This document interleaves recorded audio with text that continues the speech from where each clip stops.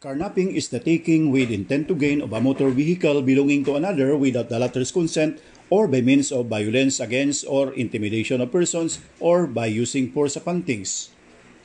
Before, the taking of a taxi is a crime of qualified theft. But in the case of People v. Lubitania, which involved the taking of a Yamaha motorized tricycle, this court held that the unlawful taking of motor vehicles is now covered by the anti-carnapping law and not by the provision on qualified theft or robbery. It accepts from its coverage certain vehicles such as road rollers, trolleys, street sweepers, sprinklers, lawn mowers, amphibian trucks, and cranes if not used on public highways. Vehicles which run only on rails and tracks, and tractors, trailers, and tractor engines of all kinds in use exclusively for agricultural purposes. In carnapping, intent to gain or animus lucrandi is an internal act presumed from the unlawful taking of the motor vehicle. Actual gain is irrelevant as the important consideration is the intent to gain.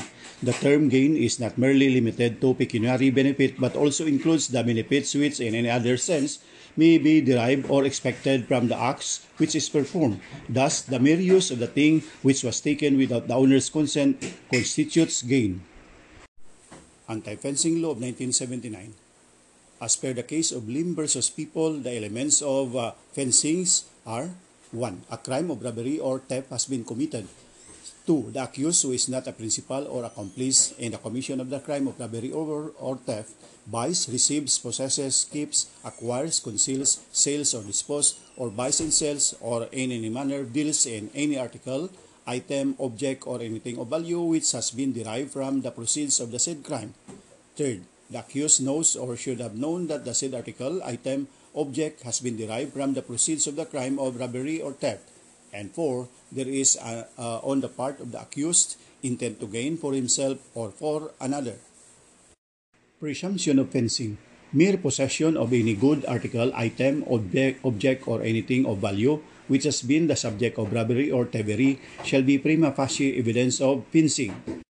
However, the sale of used second-hand articles are allowed for as long as there is clearance or permit after the following required conditions are met.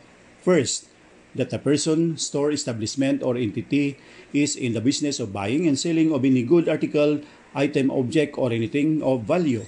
Second, that such thing of value was obtained from an unlicensed dealer or supplier thereof. And third, that such thing of value is to be offered for sale to the public. In the case of Lim versus People 2016, this case modifies the previous ruling that an accessory of the theft or robbery may be held liable under the anti-fencing law. Bouncing checks law may be violated in two ways, and the first elements are: a person makes or draws and issues any check to apply on account or for value, knows at the time of issue that he does not have sufficient funds, and subsequently dishonored or would have been dishonored had not the drawer, without any valid reason, ordered the bank to stop payment. And the other case elements are the following. A person has sufficient funds when he makes or draws and issues a check, fails to keep such funds or maintain a credit to cover the full amount if presented within 90 days, and subsequently it was dishonored. Exceptions to the presumption of knowledge of insufficient funds. A. Check is presented after 90 days from the date of the check. B. When drawer pays the amount or makes arrangement within 5 banking days after the receiving notice of dishonor. And C. No proof that notice was received by drawer. Notes. In BP 22, the gravamen is the issuance of a check.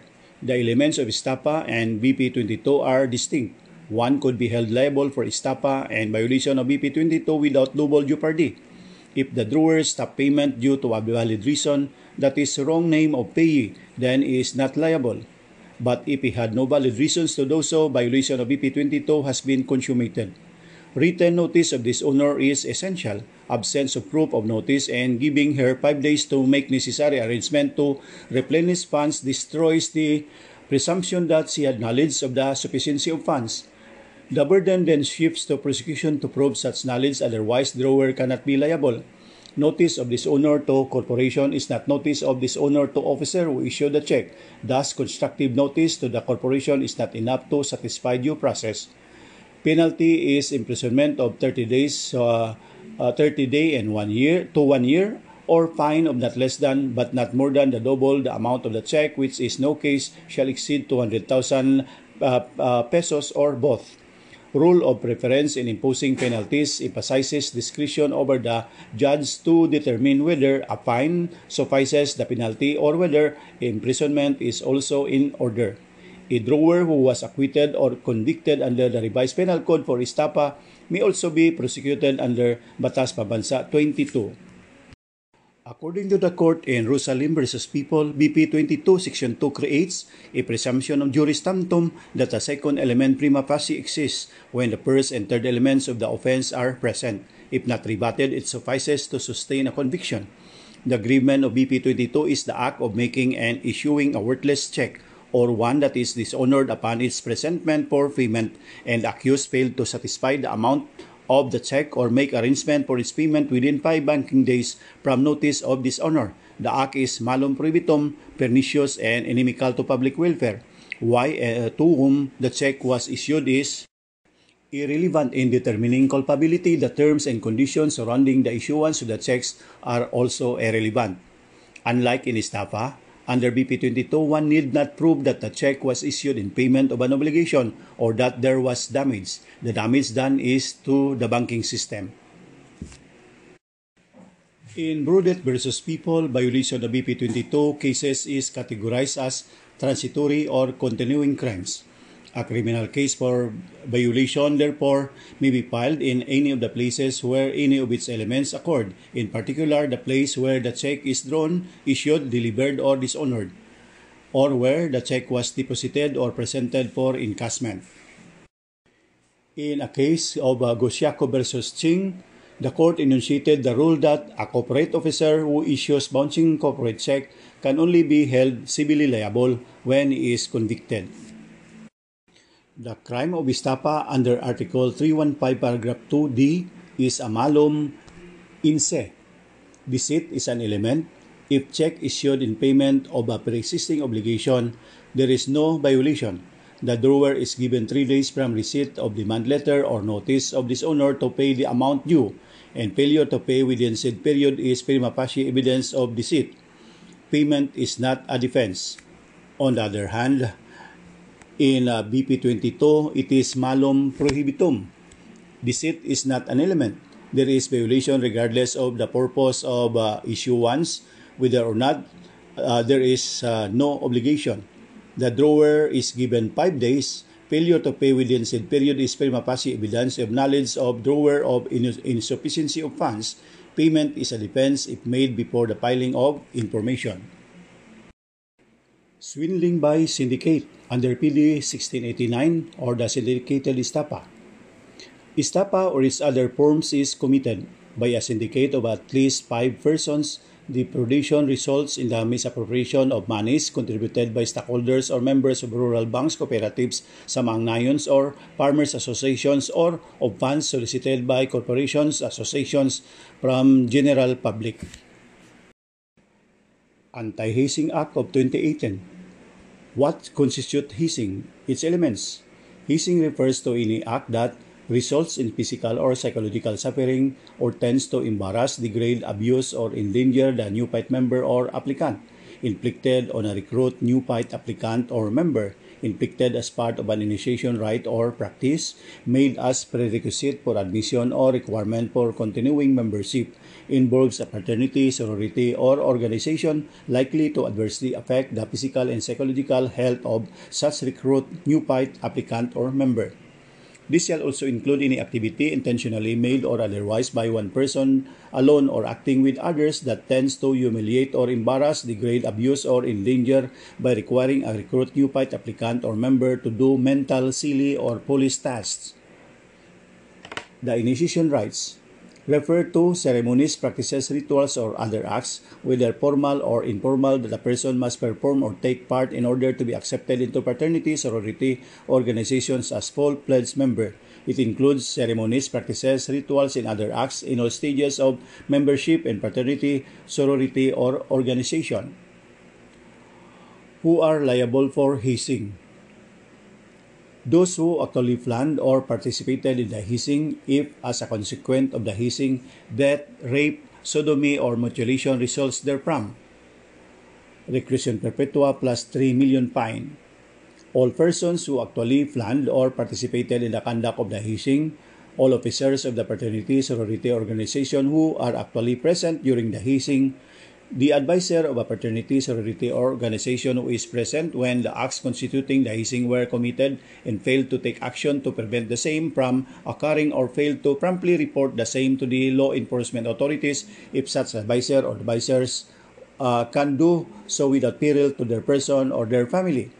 All former officers, non-resident members, or alumni of the fraternity, sorority, organization who are also present during the hazing.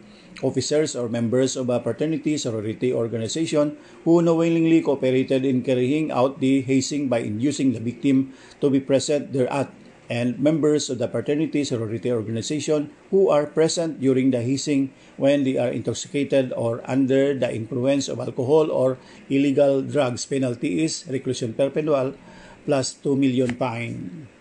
And for all persons who are present in the conduct of the hazing, reclusion temporal maximum plus 1 million fine.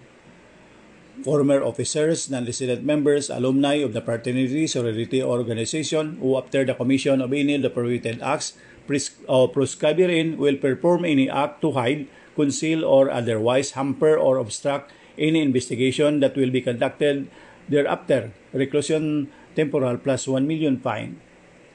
Any person who shall intimidate, threaten, force, or employ or administer any form of vexation against another or another person for the purpose of recruitment in joining or promoting a particular fraternity, sorority, or organization, prison correctional minimum. And the school, if the fraternity, sorority, or organization filed a written application to conduct an initiation which was subsequently approved by the school and hazing occurred during the initiation rites or when no representatives from the school were present during the initiation, 1 million fine.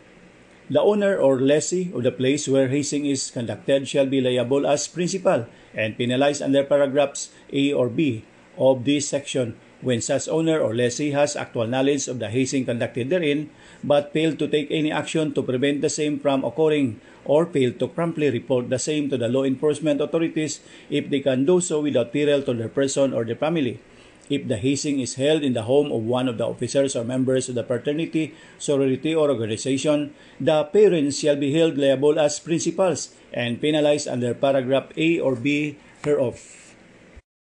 When they have actual knowledge of the hazing conducted therein but fail to take any actions to prevent the same from occurring or fail to promptly report the same to the law enforcement authorities.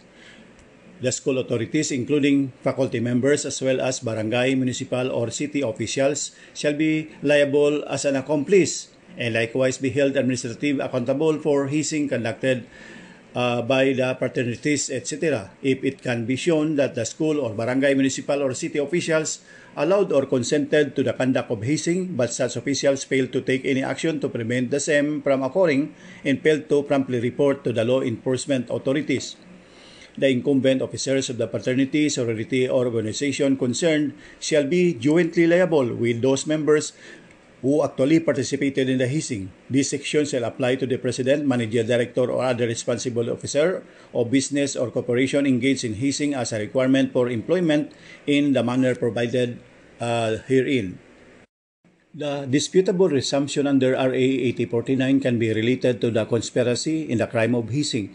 The common design of offenders is to haze the victim. Some of the overt acts that could be committed by the offenders would be to plan the hazing activity as a requirement of the victim's initiation to the fraternity, induce the victim to attend the hazing, and actually participate in the infliction of physical injuries.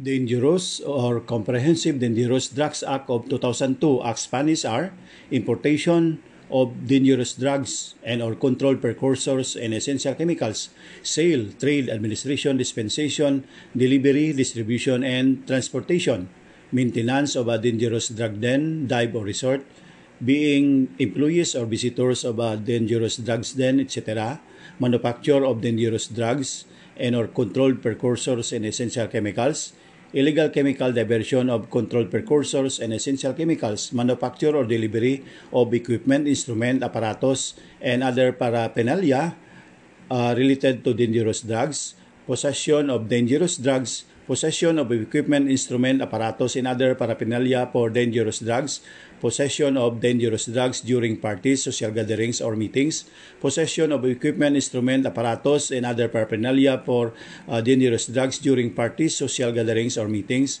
use of dangerous drugs, cultivation or culture of plants classified as dangerous drugs or as a source thereof, failure to maintain and keep original records of transactions on dangerous drugs and or controlled precursors and essential chemicals, unnecessary prescription of dangerous drug, and unlawful prescription of dangerous drug. Constitutionality of drug testing. Secondary and tertiary level students and public-private employees, while mandatory, it is random and suspicionless. Drug testing for officers and employees of public and private offices is justifiable. But there is no valid justification for mandatory drug testing for persons accused of crimes.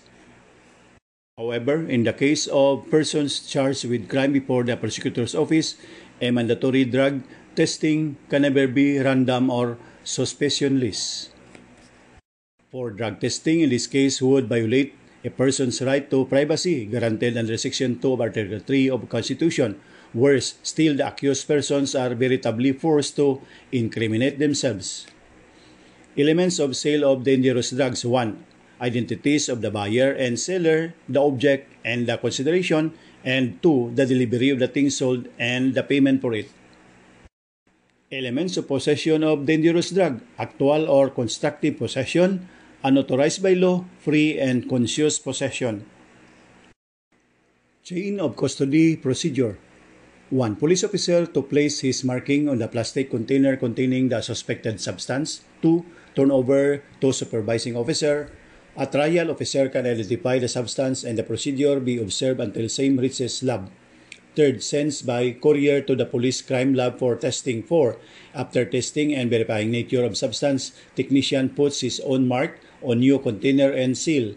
A trial technician can testify the sealed conditions of container when it was handed to him and the procedure he took to preserve its integrity. If the substance was not sealed, prosecution has to present every police officer, messenger lab technician, and storage personnel what possession of same and for them to testify that it has not been tampered with. Exception. What is imperative is the preservation of the integrity and the evidential value of the seized items as the same would be utilized in the determination of the guilt or innocence of the accused. And prosecution must recognize and explain the lapse of or lapses in the prescribed procedure.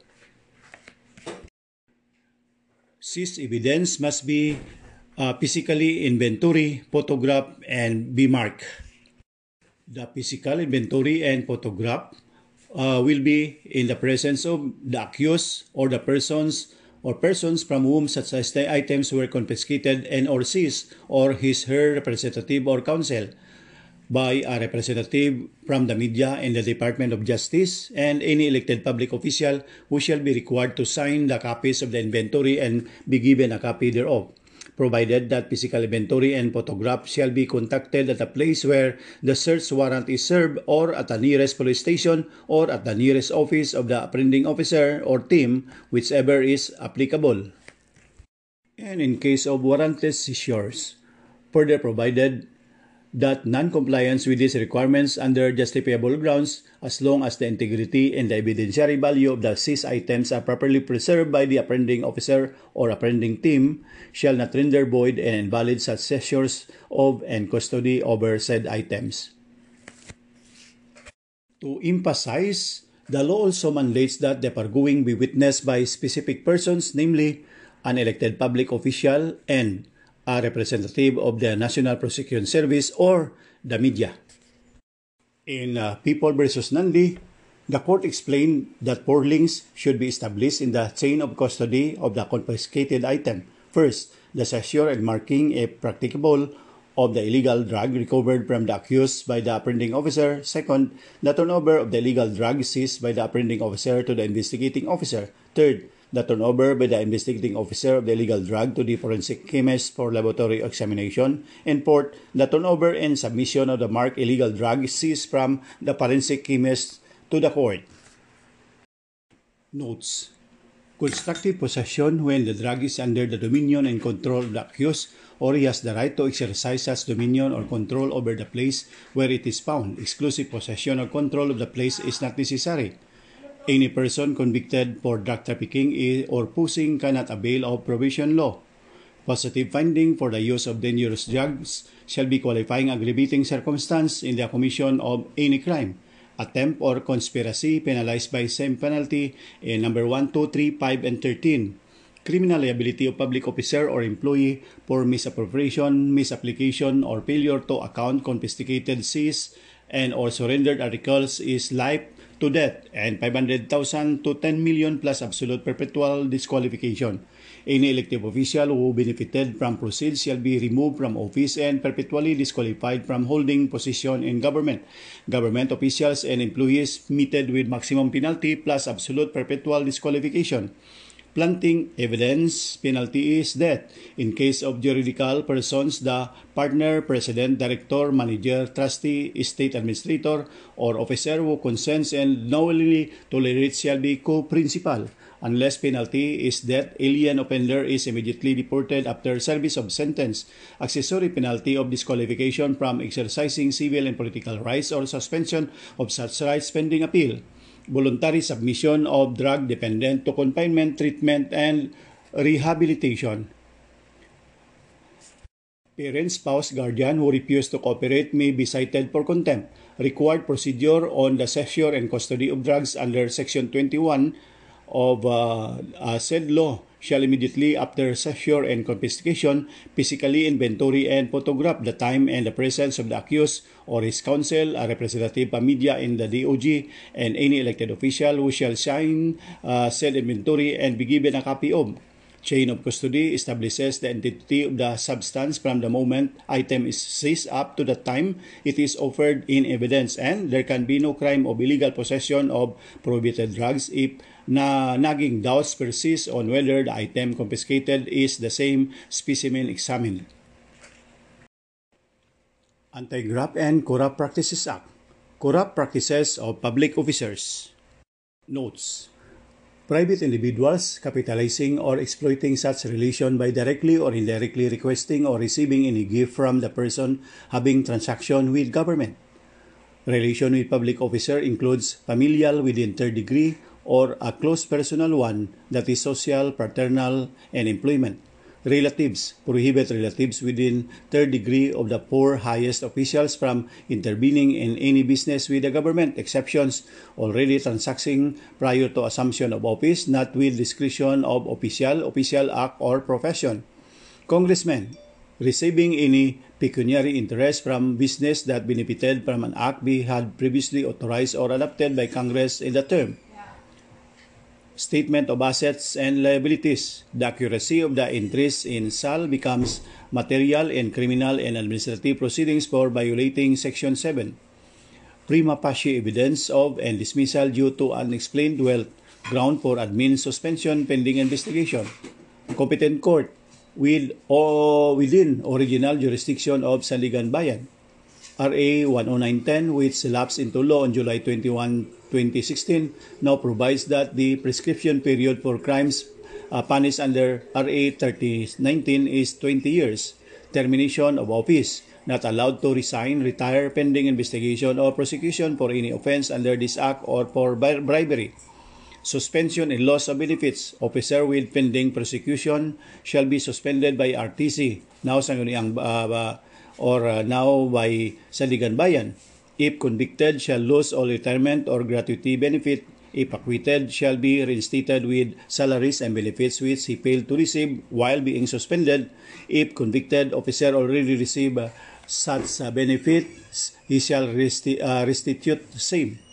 Maximum of 90 days. Dismissal of case to acquittal. Exception: gifts of insignificant value or as ordinary token of gratitude or friendship according to local customs or usage. Anti-Plunder Act. Elements: Offender is a public officer committed a series of overt acts by himself or in connivance with relatives and or cronies, of which he has amassed a wealth of at least 50 million, which are deemed ill-gotten. Court of proper jurisdiction. In Organo versus Saligan Bayan declared that the Saligan Bayan has no jurisdiction over the crime of plunder unless committed by public officials and employees with salary grade 27 or higher under RA 6758 in relation to their office. As a matter of rule of evidence, there is no need to prove beyond reasonable doubt each of the alleged act. What is important is to prove a series of patterns that led to the accumulation of at least 50 million in ill-gotten wealth. Then the court shall declare any and all ill-gotten wealth and their interest in other incomes and assets, including the properties and share of stock derived from the deposit or investment thereof, forfeited in favor of the state. Plunder prescribes in 20 years. However, the rights of the states to recover properties unlawfully acquired by public officer from them or from their nominees or transferees shall not be barred by prescription, lapses, or estoppel. Anti-Torture Act of 2009, Anti-Enforced or Involuntary Disappearance Act of 2012. Elements of torture. Torture refers to an act by which severe pain or suffering, whether physical or mental, is intentionally inflicted on a person for such purpose as A. Obtaining from him or her or a third person information or a confession. B. Punishing him or her for an act he or she or a third person has committed or is suspected of having committed, or C. Intimidating or coercing him or her or a third person, or D. For any reason based on discrimination of any kind. 4. When such pain or suffering is inflicted by or at the instigation of or with the consent or acquiescence of a person in authority or agent of person in authority. It does not include pain or suffering arising only from inherent in or incidental to lawful sanctions. Acts of torture are either physical torture, mental or psychological torture, and the rest. Other cruel, inhuman, and degrading treatment or punishment. Prohibited detention. Applicability of the exclusionary rule. Exception. Any confession, admission, or statement obtained as a result of torture shall be inadmissible in evidence in any proceeding, except if the same is used as evidence against a person or persons accused of committing torture. Principally liable is any person who actually participated or induced another in the commission of torture or other cruel, inhuman, and degrading treatment or punishment, or who cooperated in the execution of the act of torture or other cruel, inhuman, and degrading treatment or punishment by previous or simultaneous acts. Any superior military police or law enforcement officer or senior government official who issued an order to any lower-ranking personnel to commit torture for whatever purpose shall be held equally liable as principals. The immediate commanding officer of the unit concerned of the AFP or the immediate senior public official of the PNP and other law enforcement agencies shall be held liable as principal to the crime of torture or other cruel or inhuman and degrading treatment or punishment for any act or omission or negligence committed by him or her that shall have led, assisted, abetted, or allowed, whether directly or indirectly, the commission thereof by his or her subordinates, if she or he has knowledge of it, or owing to the circumstance that at the time should have known the acts of torture or other cruel, inhuman, and degrading treatment or punishment shall be committed, is being committed, or has been committed by his or her subordinates or by others within his or her area of responsibility, and despite such knowledge did not take preventive or corrective action either before, during, or immediately after its commission, when he or she has the authority to prevent or investigate allegations of torture or other cruel, inhuman, and degrading treatment or punishment, but fail to prevent or investigate allegations of such acts, whether deliberately or due to negligence, shall also be liable as principals. Any public officer or employee shall be liable as accessory if she or he has knowledge that torture or other cruel, inhuman, and degrading treatment or punishment is being committed, and without being participated therein, either as principal or accomplice, takes part subsequent to its commission in any of the following manner: by themselves profiting from or assisting the offender to profit from the effects of the act of torture, by concealing, and by harboring, concealing, or assisting in the escape of the principals in the act of torture or other cruel, inhuman, and degrading treatment or punishment, provided that the accessory acts are done with the abuse of the official's public functions. Knowledge check. He is not liable, or can a superior officer escape liability under this law if he was not aware of the torture perpetrated by his subordinates? He is not liable under RS 9745, but he could be liable under international humanitarian law and international humanitarian law if he could have prevented it from happening but did not act, or if he failed to conduct an investigation, prosecute, or punish the perpetrators.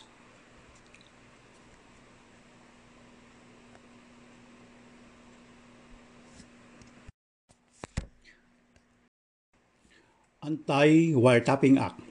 It shall be unlawful for any person not being authorized by all the parties to any private communication or spoken word to tap any wire or cable, or by using any other device or arrangement to secretly overhear, intercept, or record such communication or spoken word by using a device commonly known as a dictaphone or dictagraph, or dictaphone or walkie-talkie or tape recorder, or however otherwise described.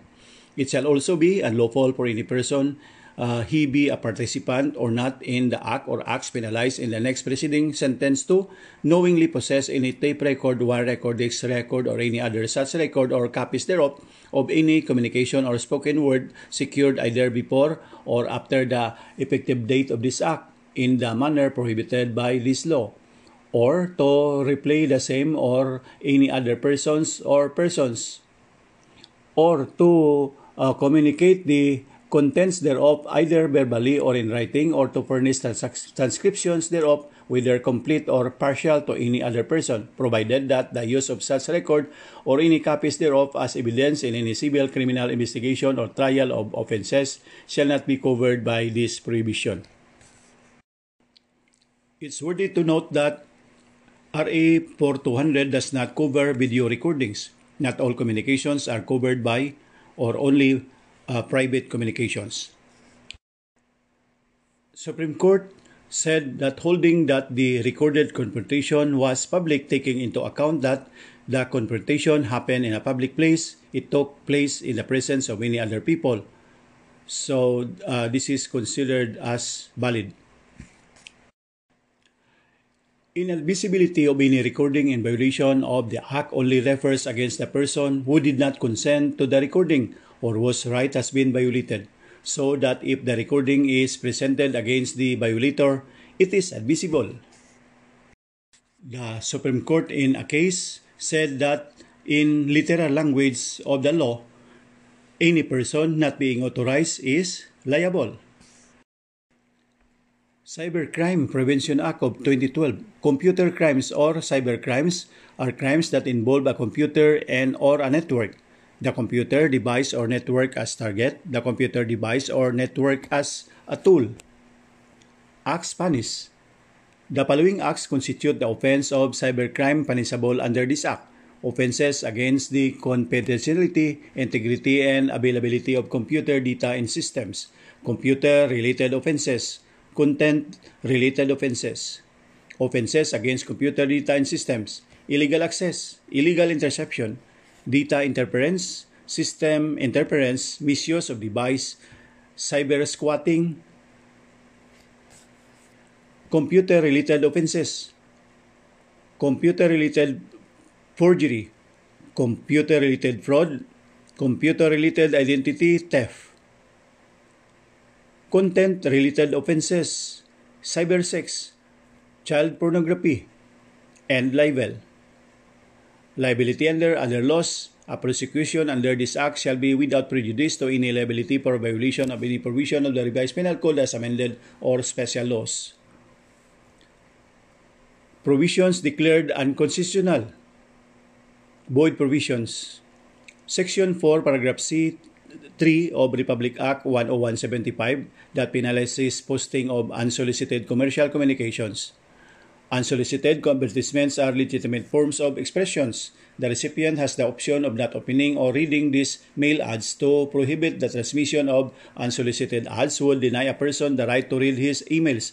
Commercial speech is a separate category of speech which is not accorded the same level of protection as that given to other constitutionally guaranteed forms of expression, but is nonetheless entitled to protection. 2. Section 12 that authorizes the collection of recording of traffic data in real time.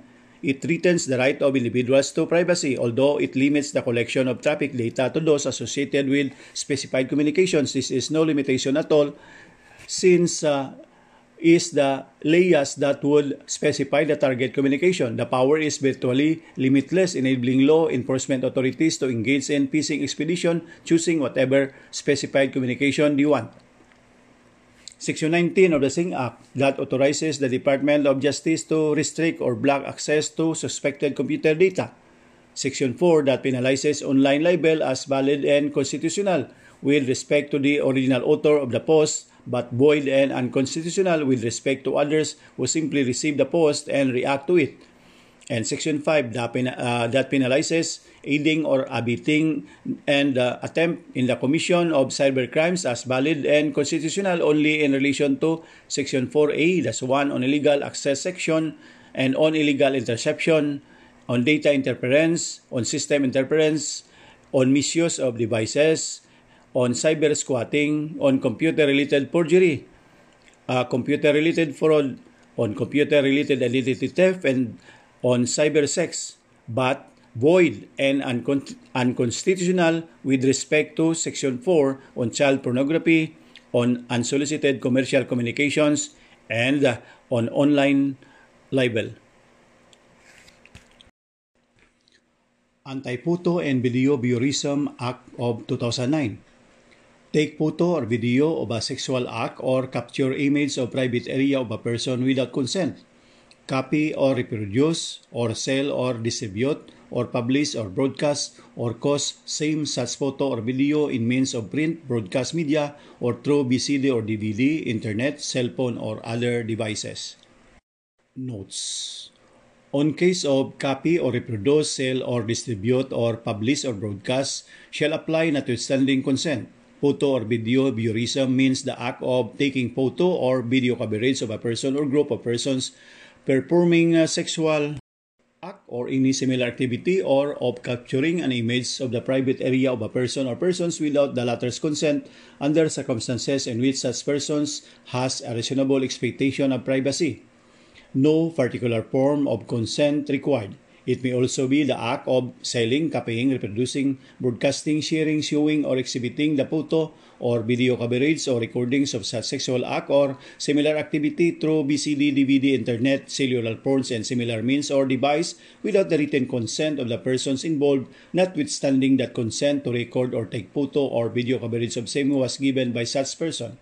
Exemption: any peace officer who is authorized by a written order of the court to use the record or any copy as evidence in any civil, criminal investigation or trial of the crime of photo or video voyeurism is not liable. Such written order shall only be issued upon written application and the examination under oath of the applicant and his witnesses, and upon showing that there are reasonable grounds to believe that photo or video voyeurism has been committed or is about to be committed, and that the evidence to be obtained is essential to the conviction of any person for or to the solution or prevention of such.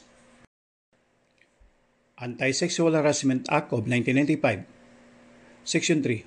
Work, education, or training-related sexual harassment is committed by an employer, employee, manager, supervisor, agent of the employer, teacher, instructor, professor, coach, trainer, or any other person who, having authority, influence, or moral ascendancy over another in a work or training or education environment, demands, requests, or otherwise requires any sexual favor from the other, regardless of whether the demand, request, or requirement for submission is accepted by the object of said act.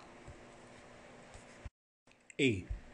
In a work-related or employment environment, sexual harassment is committed when 1. The sexual favor is made as a condition in the hiring or in the employment, re-employment, or continued employment of said individual, or in granting said individual favorable compensation, terms of conditions, promotions, or privileges, or the refusal to grant the sexual favor result in limiting, segregating, or classifying the employee which in any way would discriminate, deprive, or diminish employment opportunities or otherwise adversely affect said employee.